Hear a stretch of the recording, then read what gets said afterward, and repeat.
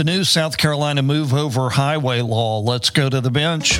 Legal news, information, and interviews from Collins & Lacy, a leading South Carolina defense firm for construction, workers' comp, hospitality, retail, trucking, professional liability, mediation, government, and ethics matters. The views expressed by the guests are their own and do not necessarily reflect that of Collins & Lacy, its management, or employees. This is The Legal Bench. And welcome to the Legal Bench. I'm Michael Burney, Director of Business Development for Collins & Lacy Law Firm in Columbia, South Carolina. What exactly is this new Move Over Highway Law?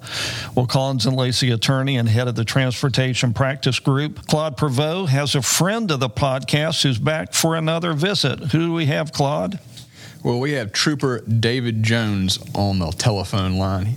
Trooper Jones is working with the largest law enforcement agency in the state. He's a master trooper and has been with the South Carolina State Trooper for about 16 years and has served as a media relations liaison for the past 8 years. Trooper Jones works with the Troop 1 region, which covers the state capital and the Midlands of South Carolina, where he is responsible for community relations and education of traffic safety. Trooper David, as you like to be called, we're here this afternoon to talk about this new overtaking and passing another vehicle law. It's Section 56-5-1885, and it takes effect on August 15th, 2021. Could you tell us and maybe the public a little bit about this new law? Yeah, this law came about and got passed in the legislature and was given to us to enforce here this year in 2021. And basically, what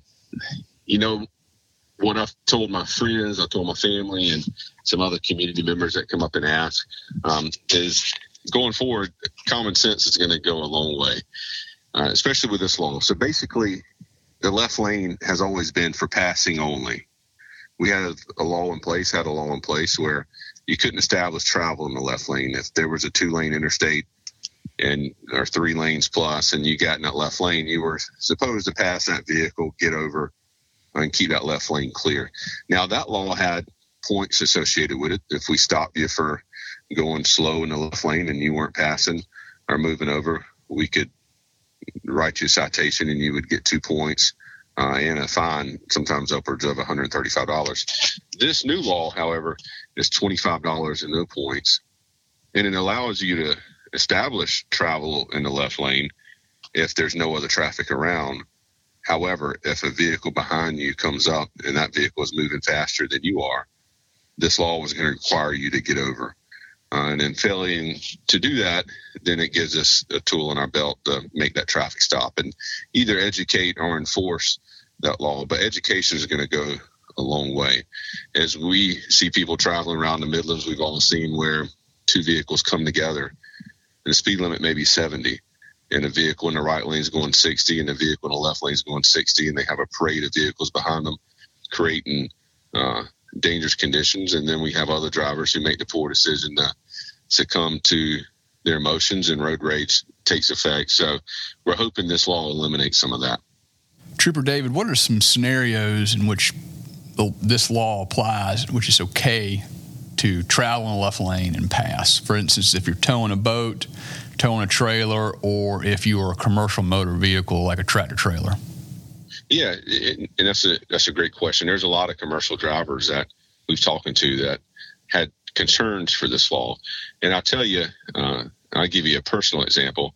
I pull a pretty large boat, and sometimes I'm going down the interstate, and the right lane tends to be a little more uneven than the left lanes at times because of the traffic that I see. So, for instance, if I get in the left lane with my boat and I go to pass a car in front of me that's going a little slower, oftentimes by the time I can overtake and pass that car and get back over, I have vehicles behind me that's going a lot faster, and they zip over to the right lane and zip back over in front of me to the left, and it doesn't allow me to move over.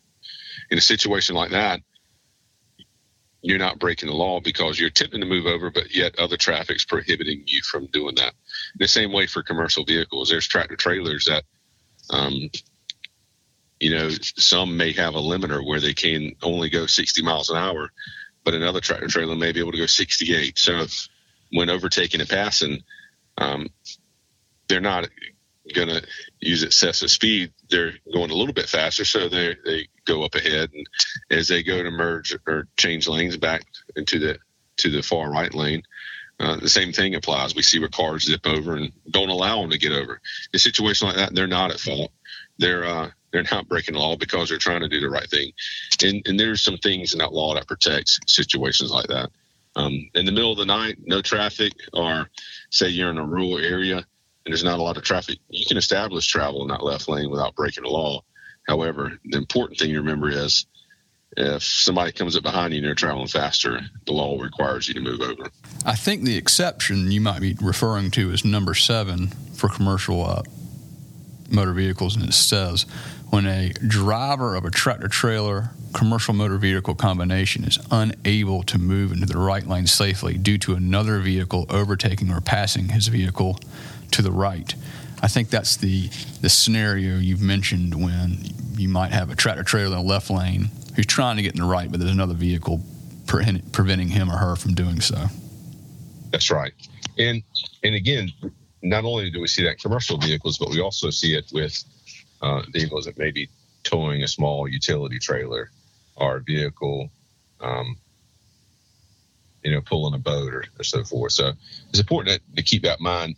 And here's another point to this law that we're trying to stress. The motor says if the speed limit is 70, you're still required to go 70. It doesn't give you a pass to speed.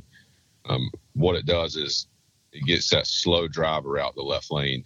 So if you are the fastest car coming up at 70 in a 70 mile per hour zone, you're able to continue without having to slow down and change lanes. Trooper David, is there any type of grace period with this new law? The first 90 days, this law goes into effect August 15th. The first 90 days, troopers who make traffic stops for this violation is only going to write warnings. After the 90-day grace period, then tickets could be written.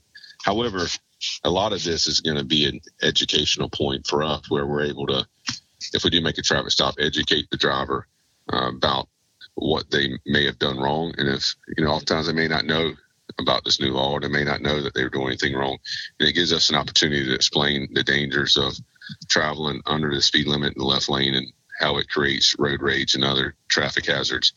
And it gives us an opportunity to educate those motorists, and hopefully they curb that behavior. But again, first 90 days is going to be a grace period, only warnings written. After those 90 days, tickets can be written. However, with this fine, it's $25 and no points. With the old law, with establishing travel in the left lane, and what we used was 2 points and upwards of 135 plus. So this is a little different in the points and the money side of things. But at the end of the day, we don't want to stop any motorists for it. We want to educate and get every South Carolinian or every visitor to the state to do the right thing. However, if we do stop you forward after those 90 days, we can start issuing citations. Well, a takeaway from this law, and maybe your comments, is to drive safe and use common sense. We preach that message, common sense. We preach the message of driving safe. At the end of the day, the 3 major contributors to our fatal collisions in South Carolina are people still making the poor decision not to buckle up, people speeding and driving distracted, and people getting behind the wheel after consuming alcohol or drugs. So these are our major focus points. We're going to continue enforcing all the laws.